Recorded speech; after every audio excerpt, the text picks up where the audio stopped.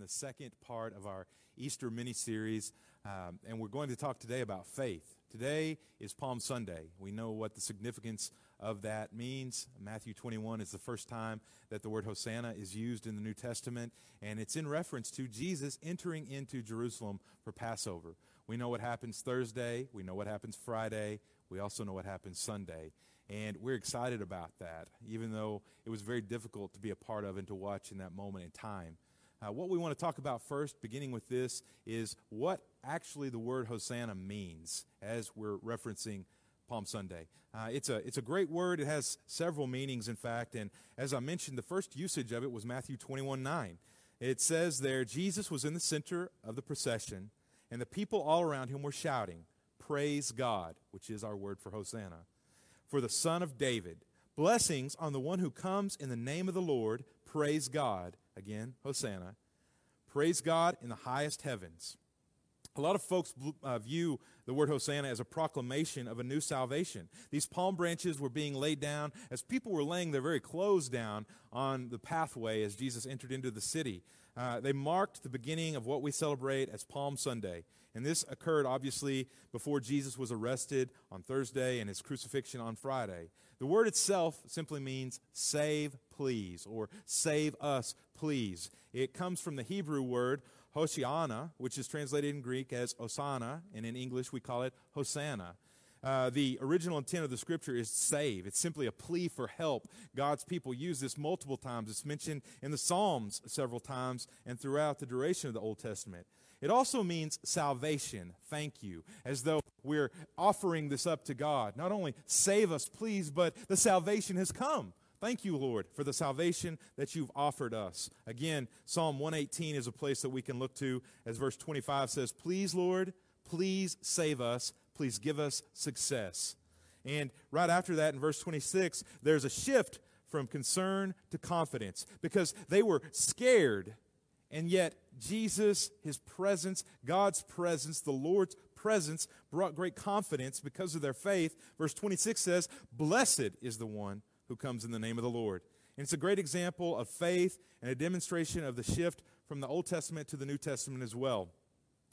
Today we use Hosanna a lot of times in some of our older hymns and some of our spiritual songs. It's an act of worship and prayer. We will sing Hosanna in the highest, glory to God, when we acknowledge Jesus for his ultimate sacrifice and what it means for us and mankind as a whole. It's redemptive in its usage. The biggest takeaway from this is the understanding that even if we are in a place of life where we're pleading, we should acknowledge it as a form of worship as well. It's how we give praise. We're asking, and then when we get into his presence, there's boldness and confidence brought to us, and then it becomes a praise, an accolade of the glory of God.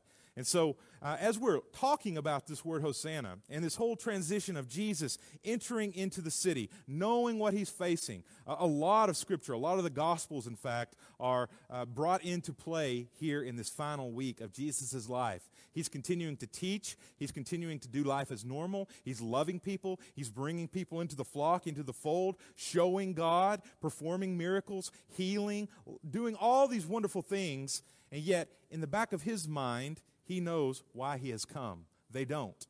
The people are hoping that their Savior has come in the Savior sense of salvation from the Roman Empire, salvation from those who have oppressed them for so long and kept them down. And Jesus didn't come to rescue them from Rome. He came to save them from a far worse enemy, which is Satan and hell. He came to bring us salvation and to usher that in. Yet the people, as he rode in, laid down their palm branches, laid down their cloaks, and they shouted, "Hosanna, glory to God in the highest. Please save us. Lord, we recognize you as king," even though they may have misinterpreted that kingship and what it truly meant for them. Sadly, a few days later, many of the people, I believe, that were the same ones ushering Jesus into the city were so disappointed by him that they yelled, "Crucify him," in place of "Hosanna, glory to God in the highest." As sad as that is, we want to see today, through Scripture, how we can have a faith that endures, a true lasting faith. Not just a faith that welcomes Jesus in when everything is good and then disappears when things are bad. We're going through enough bad right now. All of us are. It's a difficult time. So we want a true faith that endures, that is present, and that lasts, that it makes us changed from the inside out, that it brings glory to God, and it affects people's lives. And so with that, the title of today's message is Mustard Seed Faith. And we're going to shift from Matthew 21 back to Matthew 17, going back 4 chapters. And I would invite you to go in your Bibles to Matthew 17.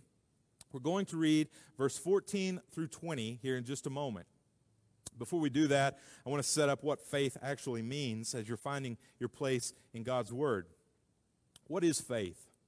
Why is faith so important? First of all, faith is so vital to the Christian life because the Bible tells us without it, it is impossible to please God. Hebrews 11:6 tells us that. And it's such a magnificent gift. I want to zoom in on that word gift, play on that word gift, because it is a free gift of grace. It's nothing that you or I can earn. We can't work hard enough to get grace. We can't barter with God. We can't make trades with God. It's all a gift, and it has to be received as such. But this magnificent gift from God is the very idea that Jesus would tell his disciples that even a minute measure of faith the size of a mustard seed, could move mountains. So what does it mean to have this mustard seed faith? Well, to continue this definition of faith is the means God uses to bring salvation to his people. God gives faith because of his grace and mercy. Guys, we don't deserve it at all. It is a gift of God. The key verse here may be Ephesians 2:8 and 9. You can look that up and read that, maybe highlight it in your Bible. But God so loves us that he gave his only Son so that we might believe in him and have everlasting life. A gift is not earned, and neither does the giver give the gift expecting anything in return. Under those conditions, it would not really be a gift at all. The Bible emphasizes that faith is a gift because God gives it, and God deserves all the glory for our salvation. If you or I could do anything to earn or work out our salvation, then we would have every right to boast. But Ephesians 2:8 and 9 again tells us that so no one may boast, that it's truly seen, that it's from the Lord alone. God wants his children, he wants us to understand that we've done nothing to earn faith. It's only because of what Christ did on that cross that God gives anyone faith. By knowing our saving faith comes from God alone, it should do a couple of things for us. It should encourage us, and it should also humble us. To not think, as Romans 12:3 says, to not think more highly of yourselves than you ought to. But remembering that God decides the measure of faith that each person receives. Paul gives an example of godly humility as it relates to faith in 1 Timothy chapter 1, verses 13 and 14. Listen to Paul. Paul's the same man who exclaimed that he is the chiefest of sinners, yet he has experienced the great grace and salvation of God. He gave his life literally to the fullest end to go out and spread the gospel so that people might believe by faith. Listen to what he says in this verse. Even though I was once a blasphemer and a persecutor and a violent man, I was shown mercy because I acted in ignorance and unbelief. The grace of our Lord was poured out on me abundantly, along with the faith and love that are in Christ Jesus. Paul understood to the depths of his soul that faith in Christ was given to him because of God's grace, in spite of his sinfulness. We've all been sinners, for all have sinned and fallen short of the glory of God.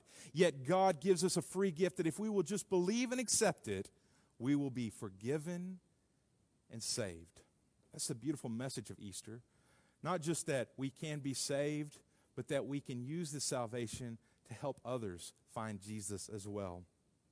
The Bible spells out the way that God gives faith to people. Romans 10:17 says that faith comes from hearing, and hearing through the word of Christ. And so that is why it's so important still to this day to have the message of the gospel spoken, delivered. The spoken word is highly important because without it, how will people hear the gospel? Yes, you can read about it in the Bible.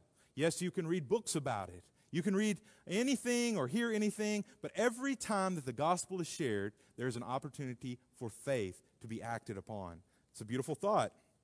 It's the Word of God that produces faith. The Holy Spirit does something magnificent and miraculous within those who read it, hear it, convicted by the Holy Spirit, led to the Lord, and believe. Someone could receive faith by hearing the teaching of the gospel. Someone else might hear it by reading the Bible. And anytime the true gospel of Jesus is communicated, we said this already, but there is the potential for faith. There's the potential for your faith to be increased or for you to even believe right now as you hear us worship and preach the Word of God.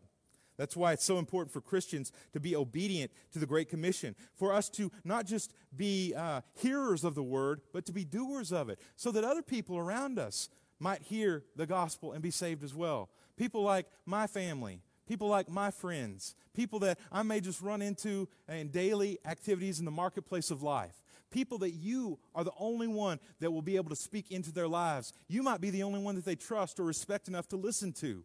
And we have to speak this word of life into them.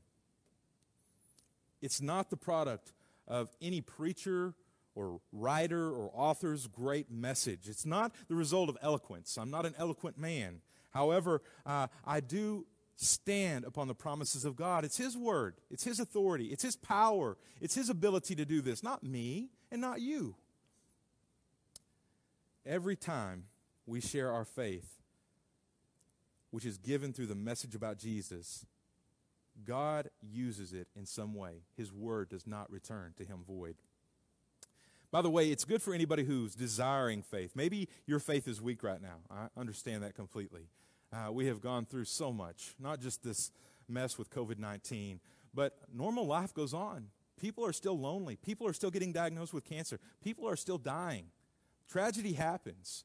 Difficulties, stress, anger, financial problems, all kinds of stuff. As we approach tax season, people are stressed beyond limit, and we're stretched sometimes beyond our own limits. Guys, if you need faith, if you need hope, it's good to ask for it. God doesn't withhold good gifts from His children. It's wise for us to ask that our faith might be increased. Jesus prayed for Peter's faith to be increased in Luke chapter 22. And with any God-given gift, such as faith, it's our responsibility as believers to exercise the gift so that we don't become complacent or lazy with it, that we don't become apathetic with it. Because, guys, if you've trusted Jesus, my question to you is, what have you done with Jesus since the moment you trusted Him for salvation? Has your life been a plateau? Has it gone downhill? Are you continuing to climb, to reach closer to the Lord, to bring more people with you along the way? It's one thing to have faith. It's another thing to live by faith. We can find great comfort and peace in knowing that our faith is from God. Because He has said it, He will finish the good work that He began in us. That's His promise. God is the author and perfecter of faith. That means not only did He begin it, He's working it out in you even today. Even when your faith is small, maybe if your faith is non-existent. We see the reference to this mustard seed of faith a couple of times in the Bible. First, we see it in our scripture text today, Matthew 17, verses 14 through 20.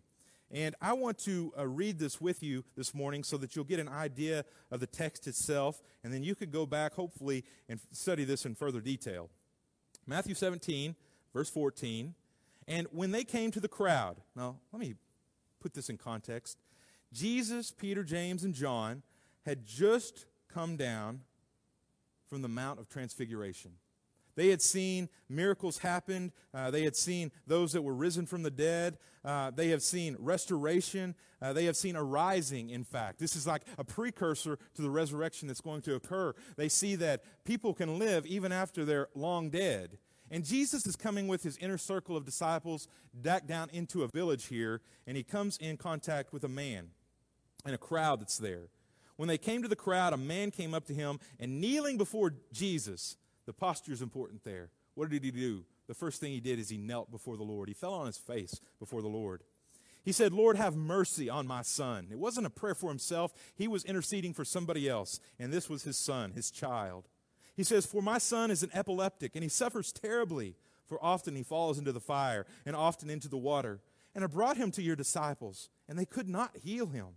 And Jesus answered, "O faithless and twisted generation, how long am I to be with you?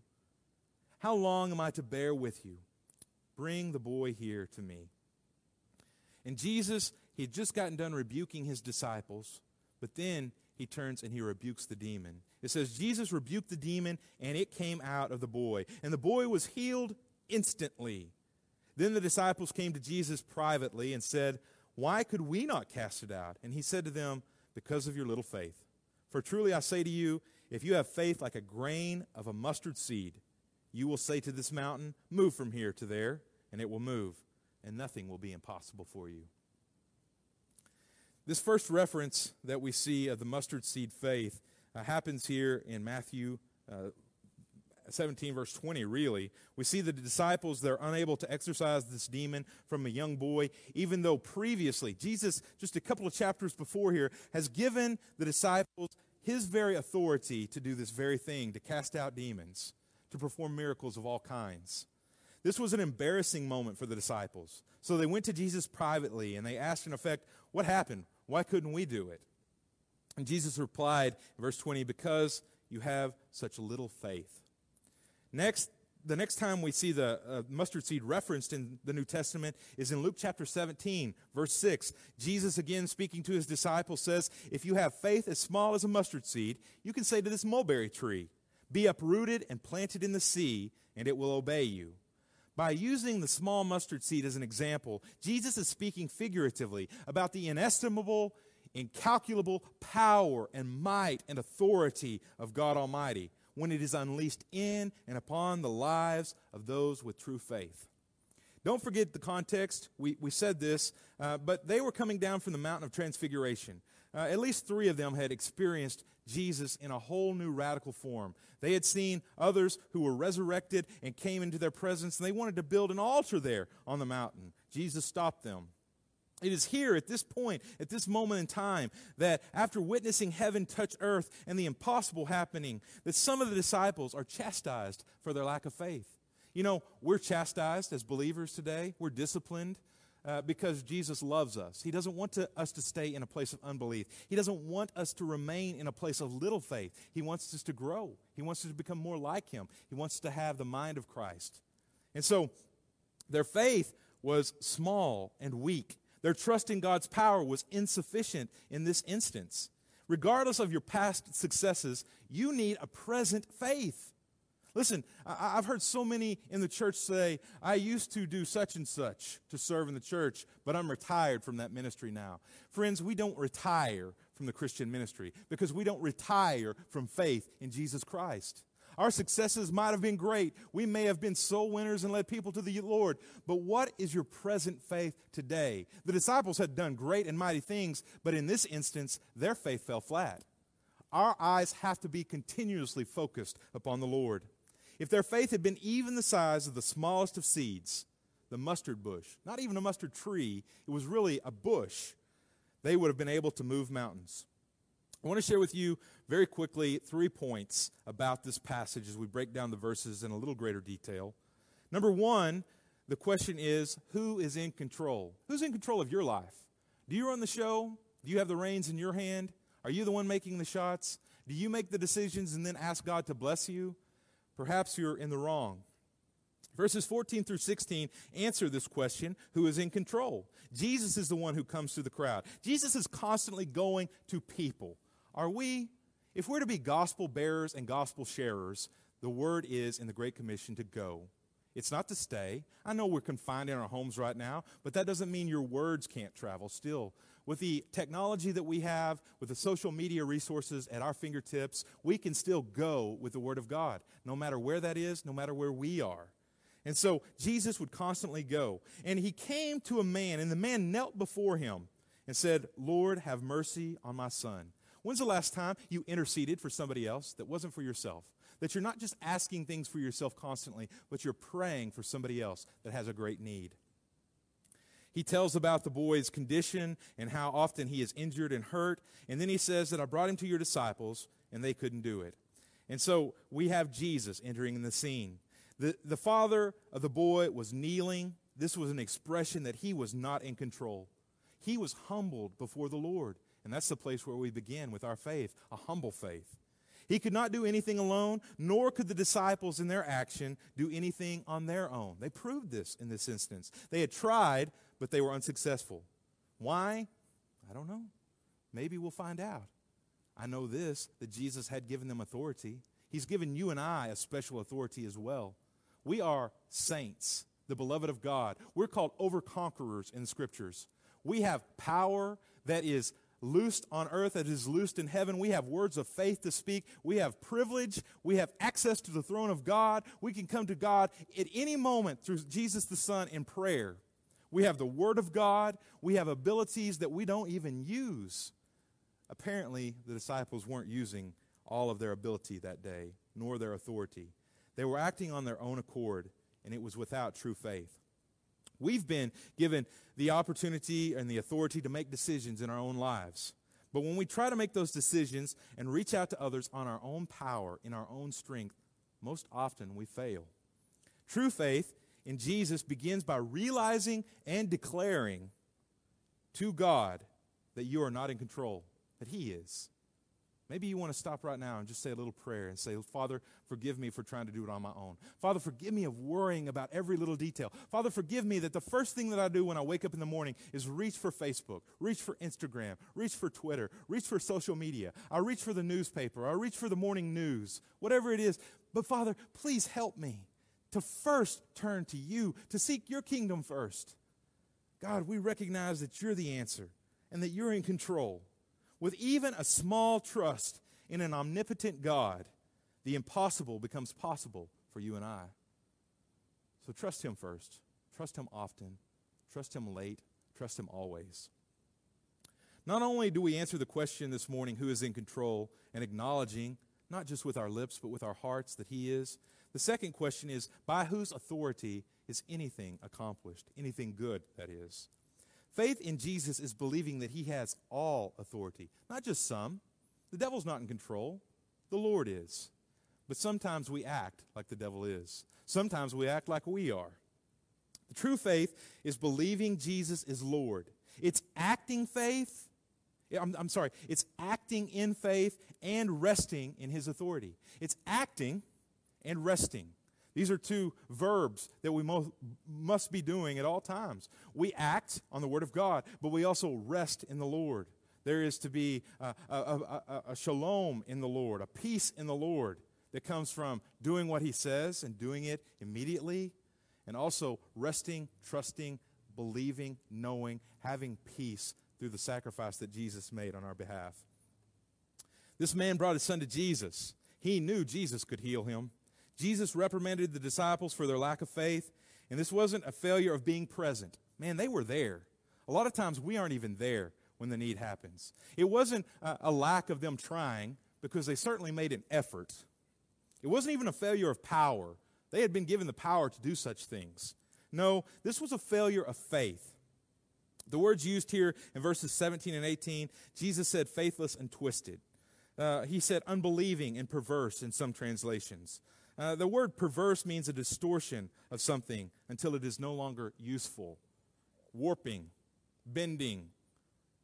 It makes something that was once straight crooked. You think about tires on your vehicle or wheels on your vehicle. In either instance, when the tires are warped or your wheels are warped, your vehicle doesn't run properly. It doesn't run smoothly. It affects the rest of your vehicle. It causes wobble. It causes engine damage. It causes poor gas efficiency and all of those things. Guys, what about our lives? Are we balanced? Are we in line? Have we been rotated so that our minds are set on the things of the Lord? When the disciples acted without faith, in essence, they were no longer useful to Jesus or His ministry. To put it another way, they were unusable. And guys, of all things, you and I need to be usable to the Lord. But we can't please the Lord God without faith. A lot of us say we believe, but our actions must match our words. So many of us try to sit in Jesus' place, but we must come to realize that He's in charge. He's on the throne, not us. He has all the authority. We must move over and put our faith in Him alone, yielding and humbling ourselves to Him. And that's important, to yield to the Lord, but also to humble ourselves before the Almighty One. When we do that, we will begin saying and trusting, Thy will be done. We can say it. we can speak a good game. A lot of us know the Bible inside and out. We speak Christianese. We know the Sunday school answers down pat. But to be really honest, when push comes to shove, we don't prove that we believe what we've said by our actions. And guys, that's what happened on the road into Jerusalem that day. A lot of people were saying the right things. But when push came to shove, and Jesus was in a place of vulnerability, a lot of people turned away. Let us not do the same. Jesus performed this miracle here of healing the boy with a demon to show the disciples and everyone watching that he has all the authority. In our lives, Jesus is constantly showing us the same thing. Perhaps it is in ways that we are unaware of. A lot of times I don't even think we realize the miracles that Jesus is doing just to keep us afloat. Sometimes we don't think about the little things that maybe we've prayed for and taken for granted the rest of the day, when he daily provides for our needs. And not just daily, day after day after day, year after year after year, decade after decade, for the duration of a life. He just keeps providing. He's so faithful to us. Maybe it's when we lose a job, and he shows us that there was really nothing to worry about at all. Maybe it's when we're praying for something and the prayer doesn't get answered. It doesn't happen because it wasn't his will. But in the end, it leads to something far better than we could have ever thought or imagined for our lives. Maybe it's when he shows us the power of faith and prayer through someone else's faith. I can't tell you how many times I've walked into a hospital room thinking how I could encourage a person, and seeing them in their bed, they've encouraged me instead. Their faith was greater than mine was. The key to understanding Jesus' teaching here is the nature of the faith that can move mountains. The nature of the faith. It's totally a gift from God. And if it belongs to God, if it's God's gift, it's a powerful gift. He's put it in your possession. His power can do anything. It's unlimited. The power of faith reflects the powerful nature of the God who supplies it. If God's going to give us something, he's not going to give us something that's useless. It's always going to be useful. It's always going to be powerful. It's always going to be beneficial. He says here, when we take it, it's our responsibility to tap into the resource that it is, to use it. The mustard seed is one of the tiniest seeds found in the Middle East. I think we've established that. So the idea here is that the amount of faith needed to do great things is quite small. Just as in the parable of the mustard seed in Matthew 13, verses 31 and 32, I don't want you to confuse Matthew 17 and Matthew 13. They both talk about mustard seeds, but they are totally different accounts and narratives. So be careful, because a lot of times when we're talking about mustard seeds, we talk about Matthew 17 or Matthew 13. They're different stories here. But in the parable of the mustard seed found in Matthew 13, Jesus uses this rhetorical hyperbole to make the point that little is much when it comes to God. The mustard seed in the parable grows to be this great tree, and it represents the tiny beginnings, the humble beginnings of Christianity, when just a few disciples were around to evangelize and to preach and to teach the gospel. Eventually, the kingdom grew to its present day, today. It has grown, encompassing the entire world and spreading over time. Guys, that's because faithful men and women faithfully obeyed God and served him and went where he said to go. And we can still do that today. His power is still the same as it was then with the early church. We just need to tap into it and truly believe. The third and final point this morning is his power being revealed. And we find this in verses 19 through 20. Faith in Jesus results in his power being revealed in your life. Man, we can take off the mask. When we show Jesus, we're the most brilliant and beautiful that we possibly can be. When we believe him, even in a world that's skeptical, even in a world that hates Christianity, even a world that mocks and scoffs and scorns us to shame, showing Jesus is brilliant and beautiful. It reveals his power because he uses the weak and the foolish things of this world. And I proudly fit into that category. The disciples wanted to know what they did wrong. It was a low moment for them. And Jesus saying, because of your little faith, we understand this to mean not necessarily the quantity of faith, but the quality of faith. A mustard seed was small. If they had put their faith in the right place, though, they could move mountains, which is a figure of speech that really means to overcome a great difficulty or to accomplish things that were humanly impossible. You got mountains in your life? Join the crowd. It doesn't matter if you're a Christian or a non-Christian, we all have mountains in the way. Like David, we have giants that stand in the way of what God wants for us. God can move those mountains. Even if they're man-made, even if we brought it upon ourselves, God wants us to trust Him enough to see His power at work, pushing them back into the sea and clearing the path for us so that we may walk a straight path. This is why faith in Jesus is so essential. You can put your faith wholeheartedly in anything or anyone you like, but faith alone does nothing. Now hear me, because I've talked this whole message about faith. Faith by itself, good thing, but faith alone does nothing. It's the object of your faith that makes all the difference. If your faith is in me, I will fail you and let you down. I'll try not to, but I'm a human being. But if my faith and your faith is in God Almighty, He will never fail us, nor will He leave us, nor will He forsake us. He'll be with us always, even to the end of the age. When you put your faith in Allah, listen, those who believe in Allah, my Muslim friends, your faith in Allah is powerless and useless. For those who believe in Buddha, your faith is off point. It's minimized because it's in someone that doesn't exist any longer, except in a spiritual form apart from God Almighty. Faith in nature is powerless, as faith in yourself is powerless. Power only comes when you place your faith and trust in Jesus Christ, the Son of God. When you place your faith in Jesus, you will experience the power and authority, His power revealed in your life, shown forth in your life. Our problem is that many times we either have too much faith in ourselves or not enough faith in Him.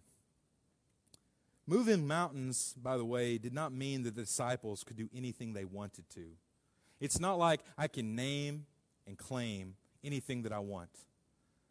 This all falls in the parallel tracks of God's will. We can't just say what we want and have it happen if we believe God enough. You can't faith what you want into existence, because trust me, I'd love to have a 2020 Ford F-250 King Ranch right now. But I can't muster enough faith to make that happen. I'd also like to have a jet. So if you're watching, you can write your checks too. I'm joking around with you. The thing is that faith itself is not where the power lies.